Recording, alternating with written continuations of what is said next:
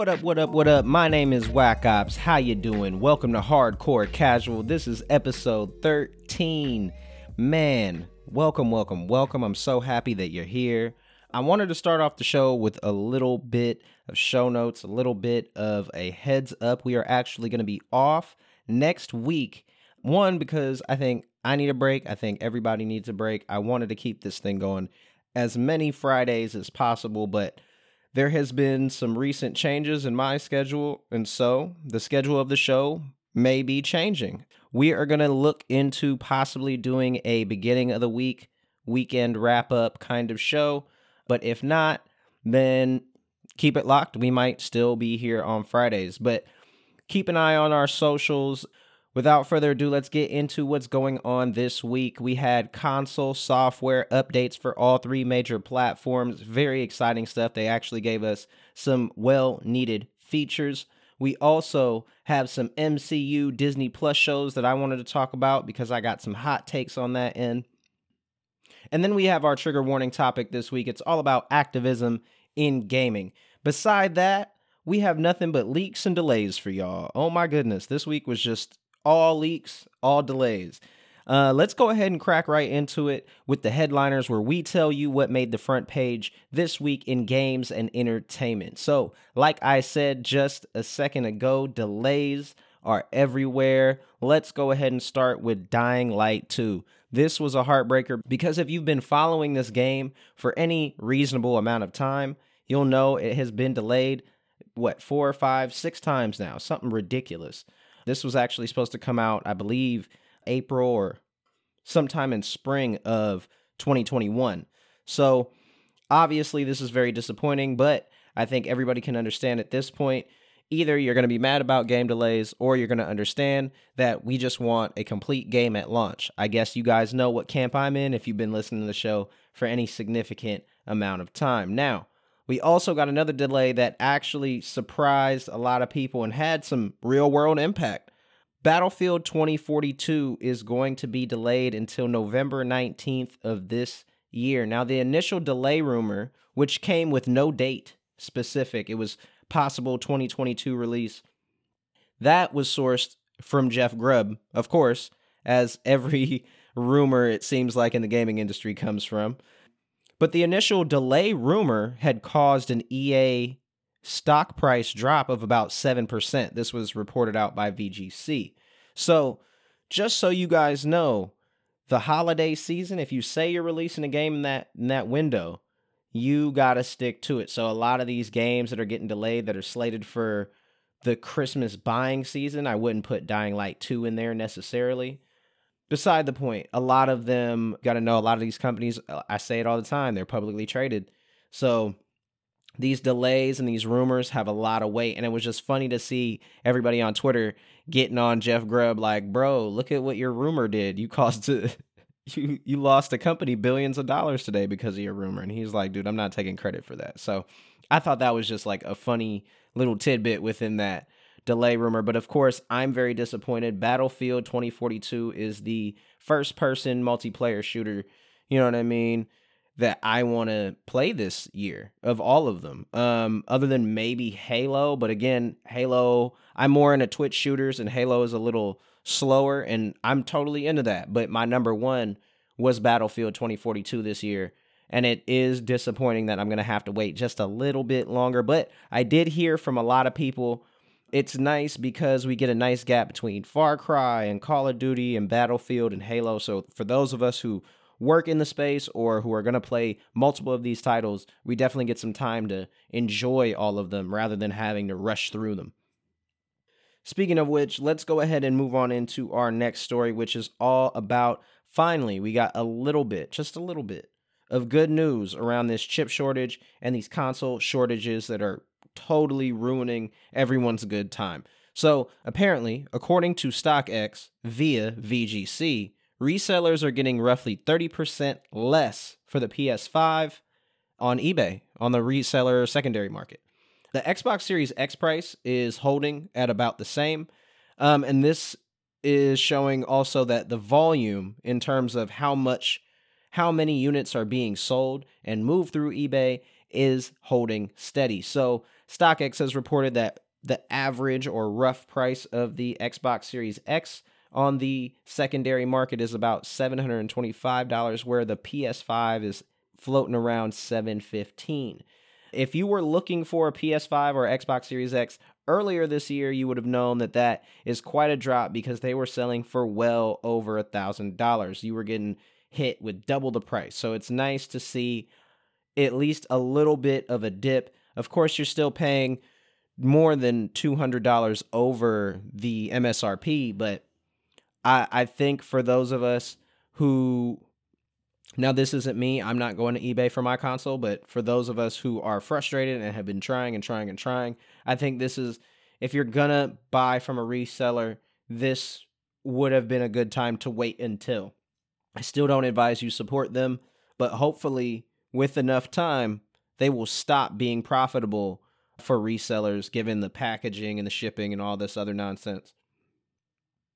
Next, let's go ahead and talk about Epic versus Apple. Now, this was probably one of the bigger stories this week, but also just kind of hovering over the gaming space. I think a lot of us who are into the more business side of gaming or entertainment or media definitely found this very interesting because it affects the relationships between developers and whatever marketplace that they're working in. I know it sounds like a little bit heady of a conversation, but I'll try and explain it reasonably and rationally to you. And I'm pulling my information from Forbes. So, for those of you that don't know, Epic sued Apple in federal court, and it was over Apple kicking them off of their platform. Epic wants to paint Apple as the bad guy for charging developers 30% to sell on their marketplace and not allowing developers to sell outside of their marketplace specifically, or at least not notify their customers. So, according to the ruling, Apple cannot prevent third parties from telling you about payment methods outside of Apple. So if you want to buy, for the sake of argument, some kind of game currency, you had to click the button through Apple. You had to put your payment process through the Apple payment method. Now you can go offsite and you can pay through a browser on your phone and still be able to get those resources to the app. So that's cool. And then it also allows developers who want to, they can now circumvent Apple's 30% cut, which is also nice, though from what I hear, it is totally dependent upon if developers actually adopt this. Now, what was also really the big headline of this is that both companies lost. Epic was found to have violated Apple's rules, so they're allowed to be kicked off the store. So do not expect Fortnite anytime soon on Apple devices, if ever. And then Epic actually is made to pay out to Apple millions of dollars, somewhere around 12 million, 15 million, something like that. I forget the figure off the top of my head. But Apple potentially has lost billions of dollars, because if you think about every app developer who is monetizing their app and the fact that Apple gets a 30% cut of every dollar that comes in through that app, well, now all of a sudden, if enough developers circumvent their 30% with this new ruling, that could potentially be billions of dollars for Apple. And I know the App Store is a big breadwinner over there. Now, as far as the whole point of the case, Epic was trying to prove that Apple was doing, monopolistic things. They were acting as a monopoly. The judge felt like Apple theoretically could have been using monopolistic practices, but Epic did not prove it. There's actually a lot of juicy news in there. If you guys haven't dug into it, there was some reporting back a couple of months ago where this case actually spilled a lot of beans around the gaming space, from Sony to Nintendo to Microsoft. All the big players in the space ended up talking about backroom deals and negotiations that you usually don't see. So it's very, very interesting. Dig in the case if you want some more information. And right after the ruling, just before I forget, being reported out by The Verge, Epic has officially appealed this verdict. So this story isn't ending anytime soon. Expect this to be in the news again and again for probably many years, because trust you me, Apple is not letting go of those billions of dollars easy. So, moving on. Let's go ahead and get into the Streets Are Talking segment where we talk rumors, gossip, and controversy. Now, let's go ahead and eat our Wheaties, kids, and get this story out of the way first. It's about Activision. Buckle your seatbelt. So apparently a federal labor complaint has been filed against Activision Blizzard. This is according to reporting from Bloomberg, but if you want a more detailed description of this story, I do suggest you check out Yong Yaz's video on YouTube. I think he did a great job detailing not only what happened previous to this and getting us to what brought us to this point, but also detailing all the major players. So, without further ado, the National Labor Relations Board, or the NLRB, has filed a complaint on behalf of a union, that is the CWA, against Activision Blizzard. Now, in this complaint, Activision is accused of, quote, violating federal labor law through coercive rules, actions, and statements according to the agency's docket. It also alleges the company illegally interrogated staff. Activision didn't immediately reply to request for comment. The NLRB protects the rights of workers in relation to collective bargaining and unfair labor practices, and the CWA, that is the union who is filing this with the NLRB, is the Communication Workers of America. They have a history of fighting large companies since its founding in 1938, and they filed a complaint, union labor practice complaint for, quote, worker intimidation and union busting. That is according to the CWA website. Now, for context, this is a decent escalation from a state lawsuit, which is the DFEH in California, to a federal agency, which is the NLRB. And this is on some worker protection stuff rather than just discrimination and sexual assault, which unfortunately in this country, the former is taken a lot more seriously. So, this is definitely something that Activision has on the front burner. They are not trying to mess this up any more than they already have. But they, as many of us know already and has been reported out, they have hired WilmerHale, which is a famous union-busting law firm, to help them navigate this situation. But the point is, this story, as I say every time I bring it up, it is not going away because we're not done talking about it. I'm glad to see these issues brought up and taken seriously by someone with what seems to be some level of power and can hold Activision Blizzard and companies like it accountable moving forward. Okay, that's enough. Take a deep breath. We'll get back to some video game news. Let's talk about this huge NVIDIA leak. I mean, this was huge, blockbuster, the level of this leak. So much and so that NVIDIA themselves had to come out and say something. Most leaks are not addressed by the company that is the leak is supposedly about, because at the point that they address it, they have to deny or confirm and blah, blah, blah. But with how many titles that were listed, they kind of had an easy out as far as how they address this issue. Now, I'm pulling this list from WCCF Tech, but you can find the entire list on GitHub and on Reddit. It's floating around the internet. Everybody's talking about it. Definitely check it out. Some notable titles that I saw on the list personally: BioShock 2022, Crysis 4, Demon Souls for PC, Fable 4, Gears 6, GTA Trilogy Remastered, Half-Life 2 Remastered, Injustice 3, Gods Will Fall, Monster Hunter 6, Resident Evil 4 Remake, Time Splitters 2 Remastered, and XCOM 3. Now, a lot of these, because they were on the NVIDIA site, many people assume them to be PC titles, which I assume with some of the titles that are already out in the wild, that is true. But this was bad enough that NVIDIA had to come out with a statement saying that basically a lot of what you saw at some point did exist. It was being kicked around. Some of these games are in fact real, but obviously they cannot confirm or deny for legal reasons, and they are dealing with the leak accordingly. It's very disappointing for NVIDIA, and really, honestly, the amount of leaks and the severity of leaks lately with these publicly traded companies and these huge companies that hold these IPs does disappoint me because I don't like being spoiled. I would have loved the surprise reveal of XCOM 3 or Monster Hunter 6 or Half-Life 2 remastered, you know? And no diss to like all the leakers who eat off of that, but I mean all the people who report on the leaks. I'm not knocking them. I just mean people who are breaking into these systems just to get, their name up on a forum.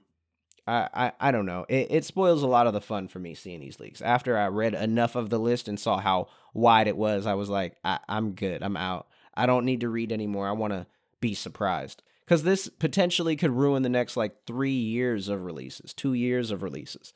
Think about how early development goes. I'm just surprised that all these games were listed so blatantly and none of them had code names.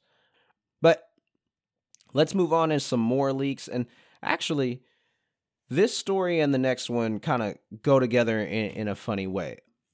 Redfall screenshots actually leaked onto the internet. This came to us from Windows Central.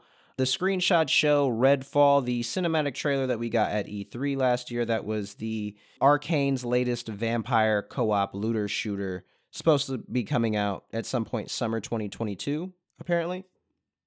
But the screenshots show very early development, and I mean pre-alpha. Textures aren't on characters yet. There are literal like development tools within the screenshots.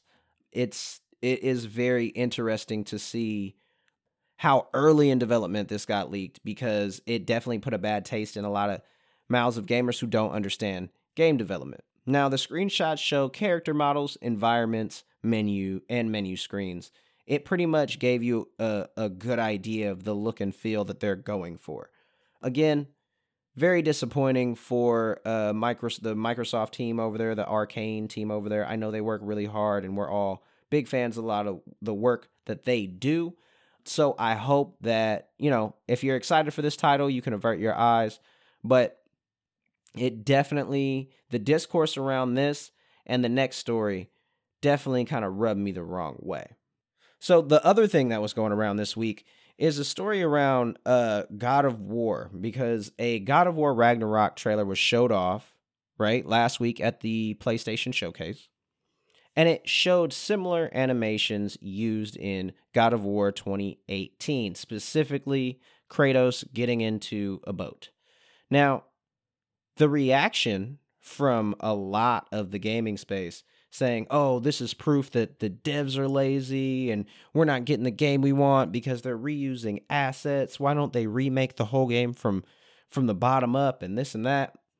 And between that and the Redfall pre-alpha screenshots that people were reacting to, it made everybody kind of look around and realize that most of the consumer base, most gamers, do not actually know how a video game is made. And I heard a couple of interesting points from some podcasts and different people in the space on YouTube that, movies are documented in the making of XYZ. Same with clothes and music and this and that. But games are a lot more insulated from that. They keep a lot of things really close to the chest. And so there's a disconnect between the community that's playing the game and making it. And it really frustrates me, because I honestly don't know anything about game development myself, but I know one way to teach the community definitely isn't slam dunking on them on Twitter. You know what I mean? Dunking on the fans on Twitter isn't going to help them learn about game development. And I think games journalists could probably learn a little something, step back from Twitter and let the bad take pass. You know what I mean? I saw so many people highlighting both of these bad takes or all of these bad takes. You know what I mean? Don't quote tweet, don't screenshot and repost somebody who is deliberately shit posting in the first place. You know what I mean? Don't feed the trolls. That's what I just want to say to everybody in the gaming space about what I saw on Twitter this week. Please stop feeding the trolls, y'all. Please. It's getting ridiculous. But with that, we're going to go ahead and jump into our first break. When we come back, we're going to get into the real and the platform wars, and we're going to break down everything that has been happening in the space. We're also going to go ahead and talk about the 5 minutes of football and recap that Thursday night football game that I just got done watching. I'm hyped. That was, man, down to the wire. It was so good. But come right back and we'll get into it. Thank you so much for being here. My name is Whack Ops, and this is Hardcore Casual.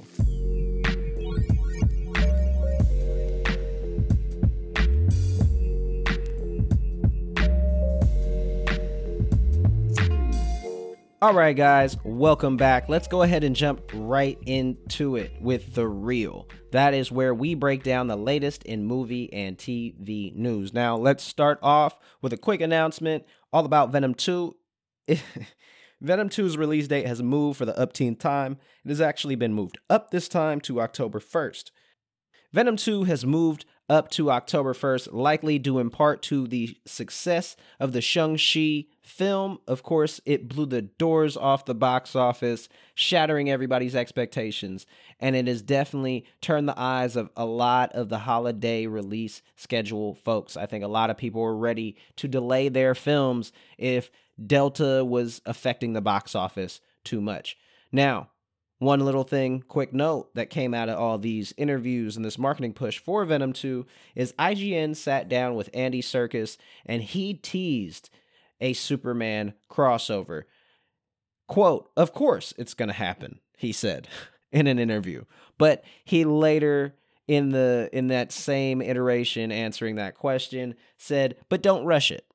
If we make them meet too soon, then we're going to miss out on all these great villains, movies, and stories that we could tell," which, if it wasn't Andy Serkis, I would disagree with, but I trust that guy.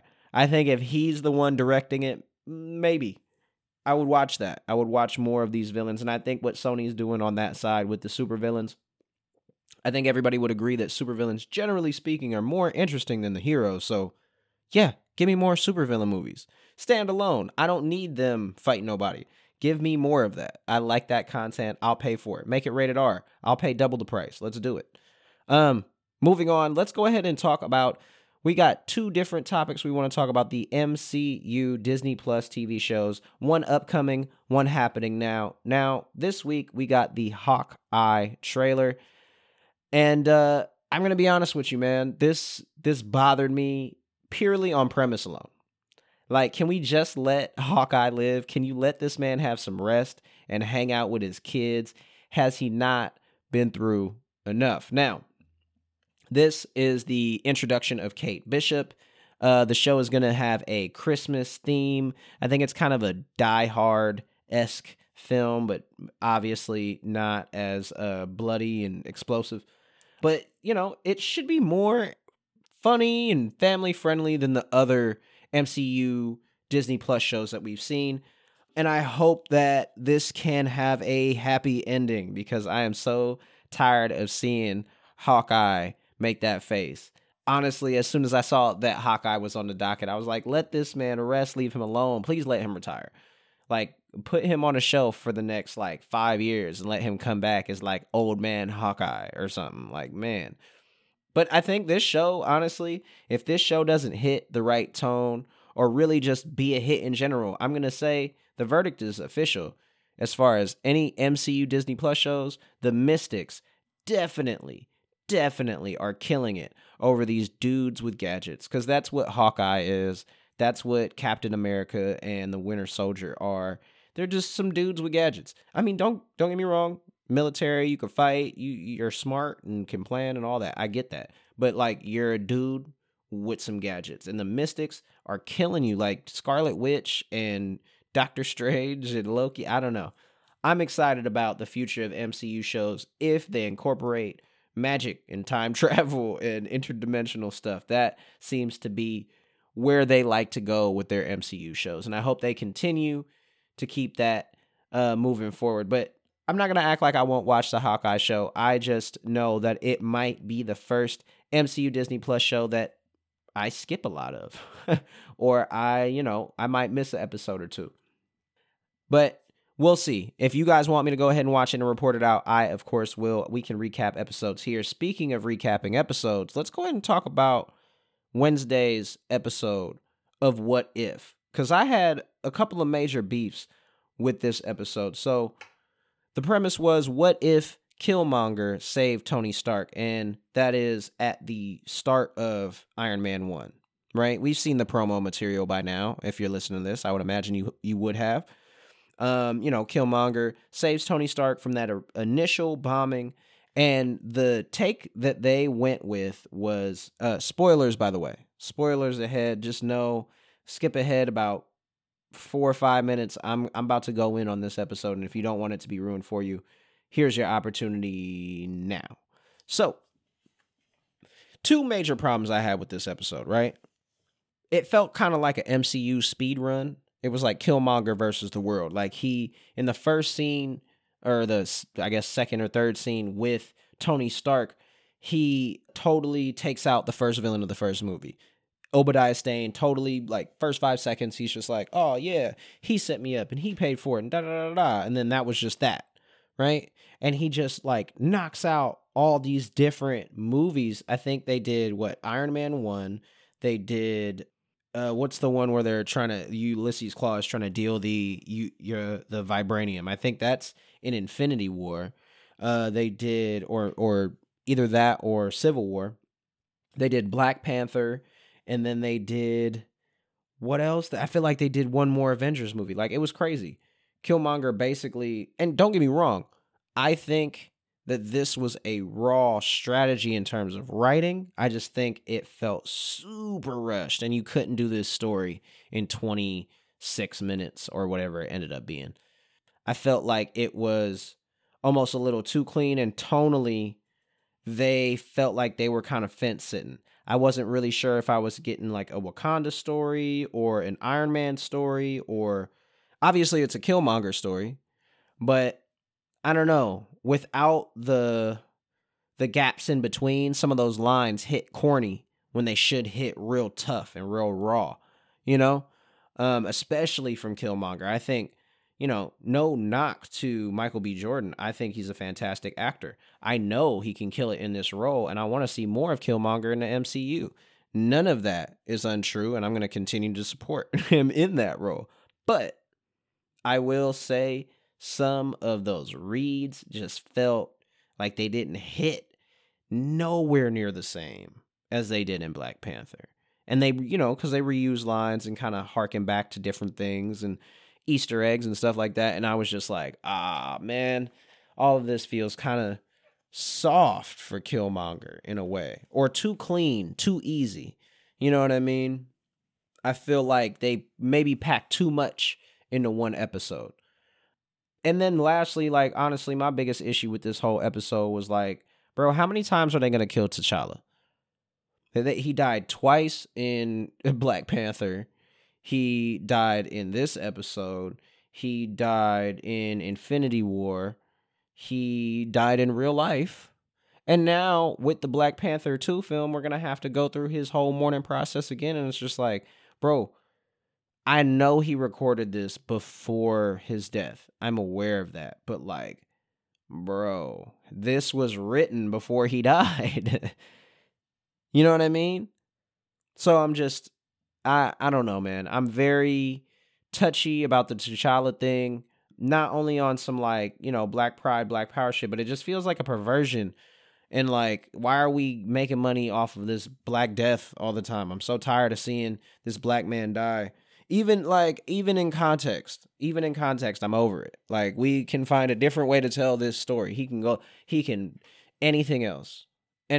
Let him fall through a black hole into another dimension or something. I need to stop watching him lifeless on the ground. That doesn't rock with me, But either way, I was really looking forward to this episode, but this was the first one, or I guess the second one, that really just didn't hit for me. So, hopefully next week they come with something hot. I'm not going to lie. I feel like I'm disappointed because the Wakanda episode was one that rubbed me the wrong way, and I wish it didn't.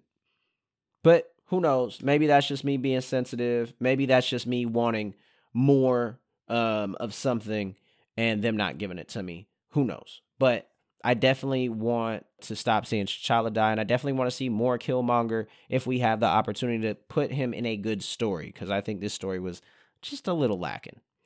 Moving on, let's go ahead and jump into the platform wars. That is where we keep a pulse on the major platforms in the gaming space and where they're headed to next. We're going to go ahead and start with Microsoft Xbox. Now, I told you guys at the beginning of the show that all three companies gave us a software update, and that is all the news that's coming out of Microsoft this week.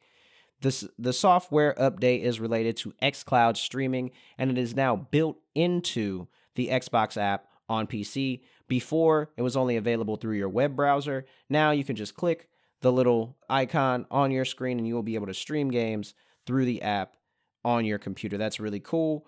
The update will also allow you to play your Xbox remotely and stream it through your PC, so you can actually turn on your physical hardware and play remotely off of that, almost like a screen mirroring situation, but obviously they've been working out all the latency issues and things like that.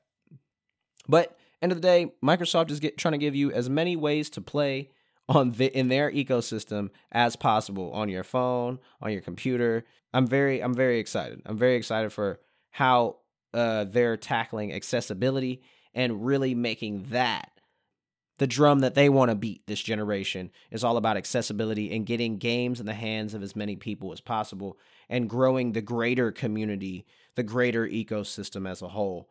I appreciate that just as a fan of the industry and not just a fan of Xbox or Microsoft or whatever. It's just nice that I can tell my non-gamer friends, like, bro, all you need is a controller and $15 a month, and you can play all these things that you've heard of. Like that's a cool thing to be able to say to somebody. You can play on your iPhone, you can play on your computer. You don't even need an Xbox. Like, that's cool.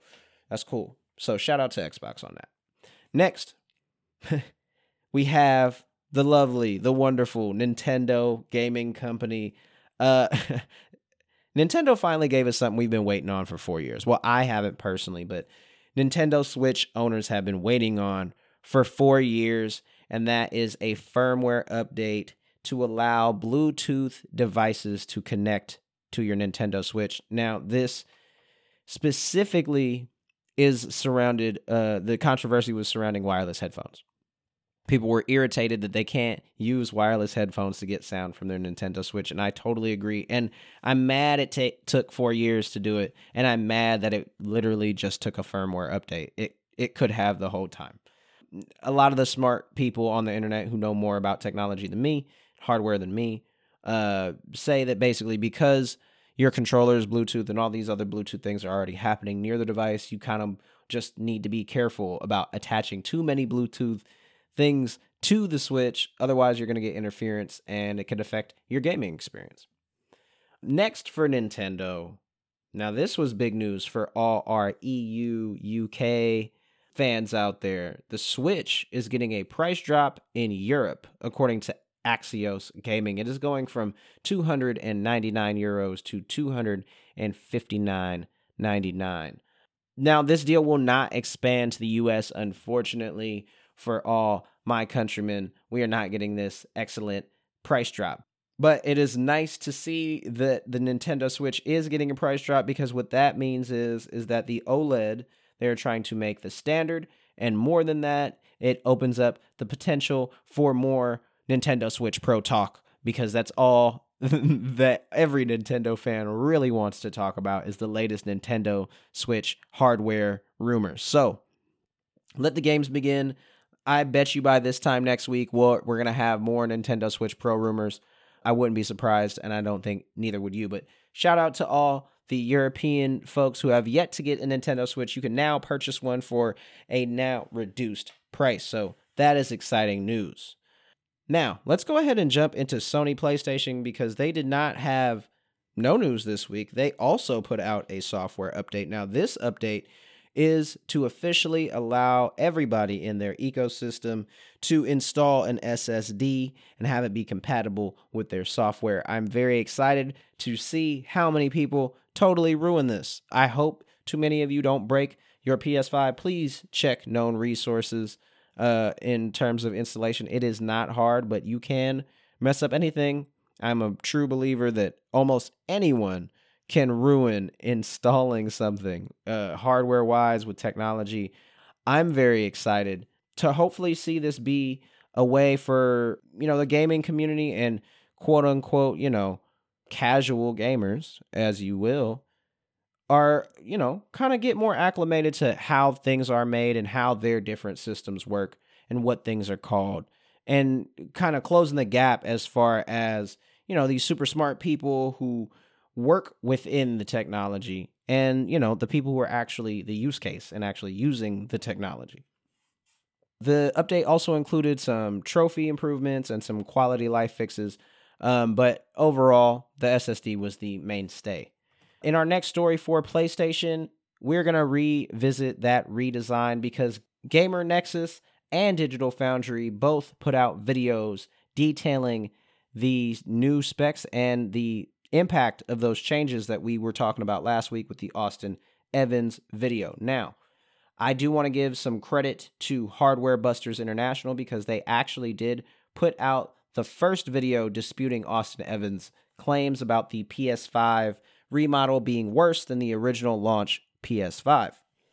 But I went ahead and watched not only the Hardware Busters International video, but I think earlier today, both Games Nexus and Digital Foundry put out separate videos, but in collaboration with one another.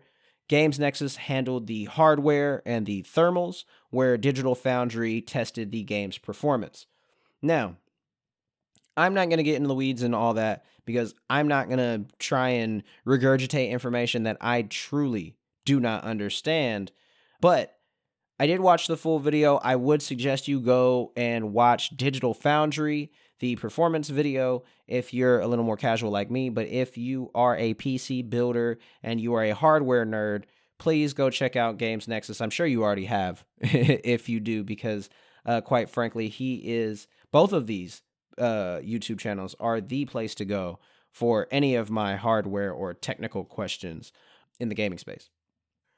Anyway, the verdict is that there is no performance issue, as in you plug it in, there's no difference between how it runs one model to another right now today. But longevity is still a semi-open question because they said that essentially the heat that is attached to the memory is still, yes, within the margin of error, or within the margins for safety, but that is assuming that you have good airflow and you're not putting them in enclosed spaces. You're not a smoker. You don't have pet hair and dust. You clean it out regularly. You know what I mean? Like, someone who knows how to take care of a console should have no problem. But I think there could potentially be some overheating issues with the PS5 3, 4, 5 years down the line, like we see with a lot of consoles. I think all of them made it abundantly clear that this is a negligible difference. They are not spending necessarily extra money on a different model, and they all advised not to go out of your way for one or the other because there's so much variance in terms of who personally put this console together, or, you know what I mean, they use different fans in the console. There's no point in looking for a different model number, a different SKU, but it is important to take care of your device and know that it is possible that you get one of these smaller heat sinks in the new redesigned PS5, and thusly airflow is going to be that much more important for your console and longevity. And again, it is still a semi-open question. They said they all needed to do much more testing because this is just one sample size and they need a much larger sample size to give all of us an accurate representation of where the PlayStation 5 redesign actually has an impact on your experience. Now, moving on to one of my favorite segments of the week. Go ahead and get your timer out. Are you ready for the 5 minutes of football? Let's go ahead and jump into it with Thursday Night Football. I just got done with what turned out to be an amazing game. I don't know what it is about the NFC East, but they really fight for the bottom, don't they? Like, it felt like nobody wanted to win this game toward the end. Great down to the wire experience. Sterling Shepard had like 9 catches for 95 yards. Saquon Barkley did not show up in the way that we wanted him to. Terry McLaurin did his thing even without Ryan Fitzpatrick out there. And to end the game, last seconds, 5 seconds left on the clock, Washington from like the 30. Hopkins, their kicker, kicks it, misses the kick for the game, and the Giants get a call for offsides. They were, in fact, offsides, and kick number 2 goes in to seal the win. Washington football team ends up pulling out the win at home. Washington 30, New York 29. Now, as a look ahead to week 2, we have 2 beautiful, wonderful matchups that I can't wait on both the nightly games. We have Monday Night Football. We have Patrick Mahomes versus Lamar Jackson. So tune in for that one. I know everybody's excited to see this potential playoff preview. And of course, on Sunday Night Football, we have Tennessee, who is going to be visiting the Seattle Seahawks. Let's go ahead and root for Tennessee for us, okay? Now, as far as my 49ers are concerned, let's go ahead and take some overreactions from week 1. Yes, Brandon Ayuk, our starting wide receiver, or former starting wide receiver, is in our coach's Kyle Shanahan's doghouse. Yes, he was actually the last, and I do mean last, wide receiver on the depth chart to practice with the first team this last week. So it looks like it's potentially real that Brandon Ayuk could be seeing a little less time, a few more snaps over the next few weeks until he gets his act together. I don't know what exactly the issue is behind the scenes, but something tells me this young man is going to meet that challenge and exceed expectations. So let's not overreact after 1 week. Now, what I'm about to talk about next is not an overreaction. Let's go ahead and send some prayers up for 2 wonderful, wonderful football players who I hope continue to have wonderful careers after they recover from injuries. Both of these players were on their last year of their contract with the San Francisco 49ers and suffered season-ending injuries this last Sunday. That is, of course, cornerback Jason Verrett and running back Raheem Mostert. Both of these guys, honestly, seem like really good dudes off the field. Raheem Mostert has been known as a great community member, and from everything I've heard about Jason Verrett, I've heard nothing but good things. So please send prayers up for these 2. I really, really hope that if not with the 49ers, they get opportunities elsewhere to have a long and healthy career. And lastly, let's get into just a quick snapshot, a quick prediction for all of y'all. This week, we're playing the Philadelphia Eagles, and y'all know what's going to go down. It's going to be a close one because the Philadelphia Eagles front 7 is no slouch, and we're a running team. I respect that. But I say this might end up being a barn burner. We're going to get a 34-28 final. 49ers pull it out in another close game. Now, let's go ahead and jump into our second and last break before we come back and get into the trigger warning topic of the week. What is it this week? It is all about activism in entertainment, specifically gaming, but we're gonna touch base on a couple of different places where we see activism in entertainment and really deep dive and have a tough discussion about what we're gonna do about changes we want to see in the industry we care so much about. So please come back, stay tuned. This is Hardcore Casual, and my name is Whack Ops. We'll be right back.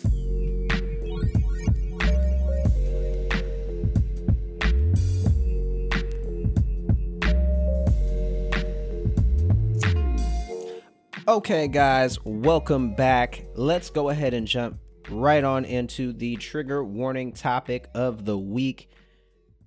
Now, for those of you that are unfamiliar with the trigger warning topic of the week, it is where we dissect everything under the surface and bring it to light. Now, this week is all about art versus the artist and activism in entertainment. Now, a story came up this week that had me thinking, and it really kind of drummed up something that I've been thinking about for months now. This week, The Wired reported out that Twitch is suing 2 users over hate raids for, quote, targeting Black and LGBTQIA plus streamers with racist, homophobic, sexist, and other harassing content. And this was, championed across the space as like a good move. And I'm not saying it's not a good move. We should be holding people accountable, and we should have, at least some measure of deterrence in place for people not to behave this way. That is unfortunately how a lot of people learn. A lot of people have no home training. So with that, I would say, after seeing that, it dawned on me how much activism is happening in this space right now. You know what I mean? You have women fighting for their rights, not only in the workplace, but in the gaming space at all. You have black people being attacked in hate raids. You have the Activision Blizzard boycott that has basically, the top selling franchise every year. People are talking about potentially boycotting. And then just last week, we had the Tripwire president say he was supporting abortions or whatever in Texas. And that ended up becoming a narrative that got him kicked out of his job. They ended up losing business because of it. And I think all of those things tie into activism. And that's what a lot of people are kind of trying to get involved with. And obviously I'm not any kind of, arbiter of what resources you should be giving your time to. But I thought it was interesting that, a couple of weeks ago, publications said that they won't report on Ubisoft and Activision because of the allegations against them, or whatever, things that have been bared out in different court cases and lawsuits. I guess I don't know what the strategy is. You know what I mean? It feels like those of us who want to see change in the space don't really have a place to organize. And I do want to make this clear. These are all open questions. I'm not here with answers to these questions. I genuinely just want listeners of this program to be thinking about, like, dude, what is the strategy out there? Do you have a strategy in terms of what are you going to do when a company behaves badly in the space? Are you going to stop supporting them monetarily? Are you going to give resources to those in need? You know what I mean? Are you going to organize and coalesce with other people who think like you? And if you are on the employee side and you work at one of these companies, I think it's time, and it's been time. It's been a conversation in the gaming space for a while about unionizing. We had talked about the Communication Workers Alliance, or Communication Workers of America, in an earlier story. I think that gaming having a union, some kind of developers union, or even games journalists, I believe they're already unionized. So I think it's important that people really start thinking about big pieces on the board. And this is no direct comment at a Day Off Twitch, but more just it is symbolic. And I think a lot of us who have been working in activism or worked around or been influenced by activism in any kind of fundamental way are kind of tired of symbolic gestures and symbolism. A Day Off Twitch is dope. It's nice to see that it had an impact enough to get Twitch to react, to blink. Now, if we can get them to move, that's dope. All I know, like I said, I don't have answers to all these questions because I'm not the smartest guy in the room. I'm not the loudest voice in the room. I'm neither. But I do have the right to participate. And all I do know is, for certain, is that we need to be asking for more out of the platforms that we donate our time to and create value for. We need to ask more out of our employers who ask us to create such great work and do not appreciate our work in the workplace or outside of the workplace. We need to ask more of, quite frankly, consumers. They need to know more. You, as a gamer, need to know more about how your games are made and knowing really who the bad guy is in a situation, because I see a lot in the gaming space, like people being mad at devs when it's the publisher's fault that something so-and-so happened, a game got delayed, or a game came out buggy or whatever. And I think all of those things are going to help grease the wheels in terms of moving this thing forward and getting to a place where we all can at least work as hard as we can without being impeded. You know what I mean? And I don't know. I challenge myself, but I also want to challenge you to find creative ways of donating your time, your effort, your energy, your care, and your love to people that need it. Like, yes, money helps, but access to opportunity is far more important, in my opinion. Like, rather than boycotting and protesting through absence, I believe we should protest through resistance and overwhelming presence. Challenge creators and gatekeepers in the space to donate their time and visibility. Rather than like take a step back, like, oh, I'm going to get off Twitch for my people. How about you spend all day on your stream shouting out your people, big upping your people, showing resources to your people and for your people, rather than saying, I'm going to take a day off. You know what I mean? Those of us that can, some of us needed that day off. Some people needed a day off Twitch, otherwise they wasn't going to take it. So I do want to highlight that, but I just mean as a whole. I'm not talking about any specific group necessarily. I think as a whole, if you want to see change in the space, then we have to challenge the creators and the gatekeepers to donate their time and visibility. And also, we got to challenge the businesses to show their work and participate in dialogue with the communities that they cultivate and serve. Because that's what they do. They cultivate these communities and serve them. We give them money for a service. Don't forget that. I should be able to feel safe in that space, in that community.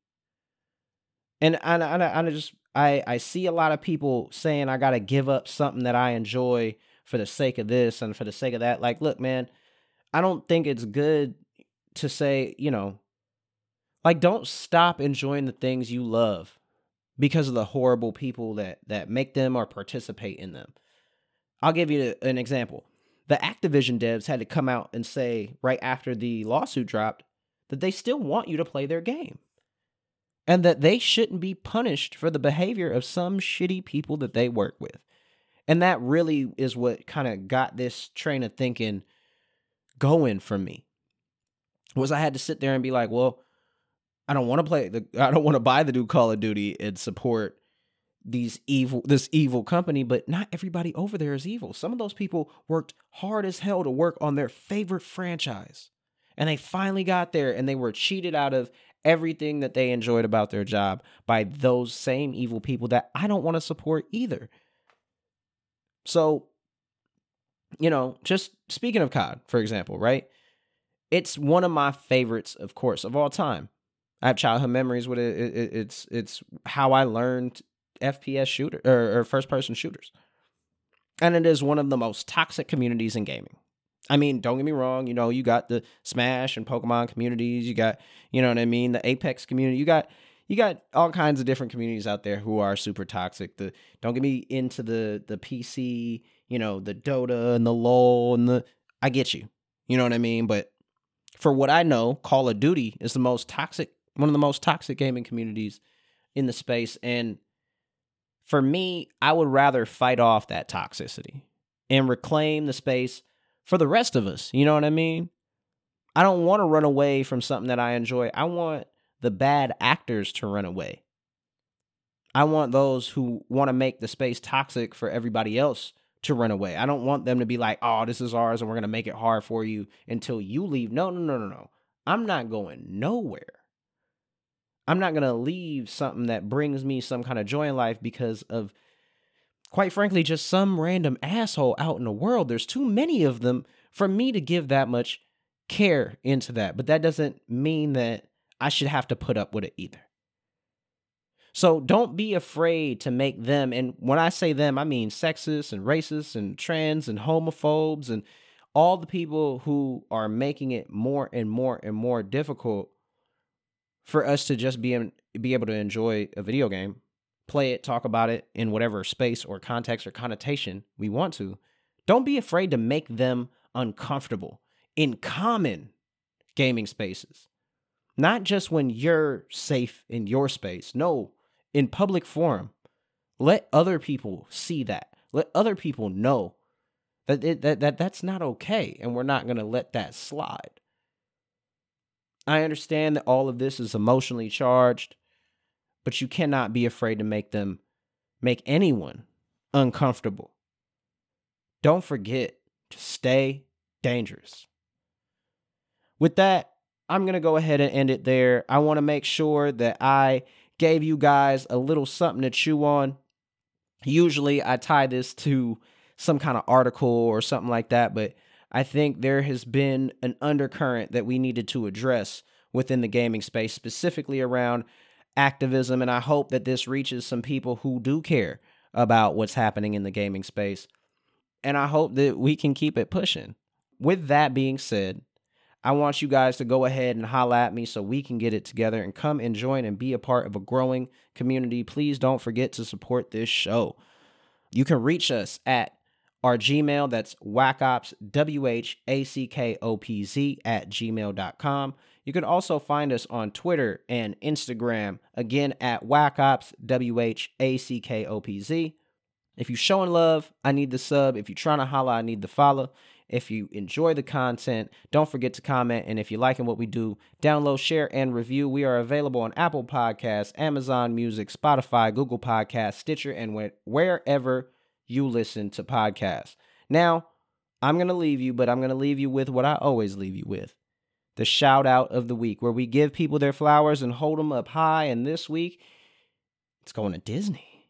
I know, weird. I've been capping on Disney for some time now. Last couple of weeks has been a whole lot of me dogging Disney out, but I don't know why this just came across my feed. I didn't know about it, and I got really excited about it because I had good memories with it, and I'm glad to see it coming back. And of course, I'm talking about The Proud Family, Louder and Prouder. It is coming to Disney Plus in 2022, and the best part about this is most of the cast are reprising their roles. I'm so excited to hear all these wonderful people in the room together again, because I think for a lot of people of color who liked Disney outside of Raven, I would say this was better than Raven. I think this was probably one of my favorite Black cartoons made for kids of my era. It's up there. It's definitely up there where the entire show was people of color for the most part, like 90%. That's really cool. And especially it being from Disney, that's rare. You don't get that a lot. And it was just a flash in the pan. It was only there for like 3 seasons. But I'm glad they're bringing it back. And I'm glad that they're bringing back the original cast to reprise their roles. I'm so excited. Before I leave you, some guest stars that are going to be included in the show are Lil Nas X, Chance the Rapper, Tiffany Haddish, Lizzo, Gabrielle Union, and Jaden Smith. I'm elated to see all these Black creators coming together and making a show. I mean, that's cross-generational, I'll say. You know what I mean? Something that can be both for kids now, but also for big kids like me who just want to relive being a 12-year-old all over again. So with that, we're going to leave you. I want to thank all of you so much for supporting us as long as you have and as far as we've gotten.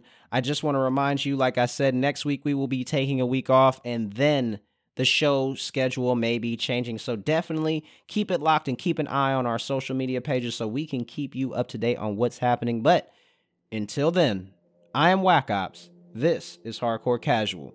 Have fun, be cool, and stay dangerous.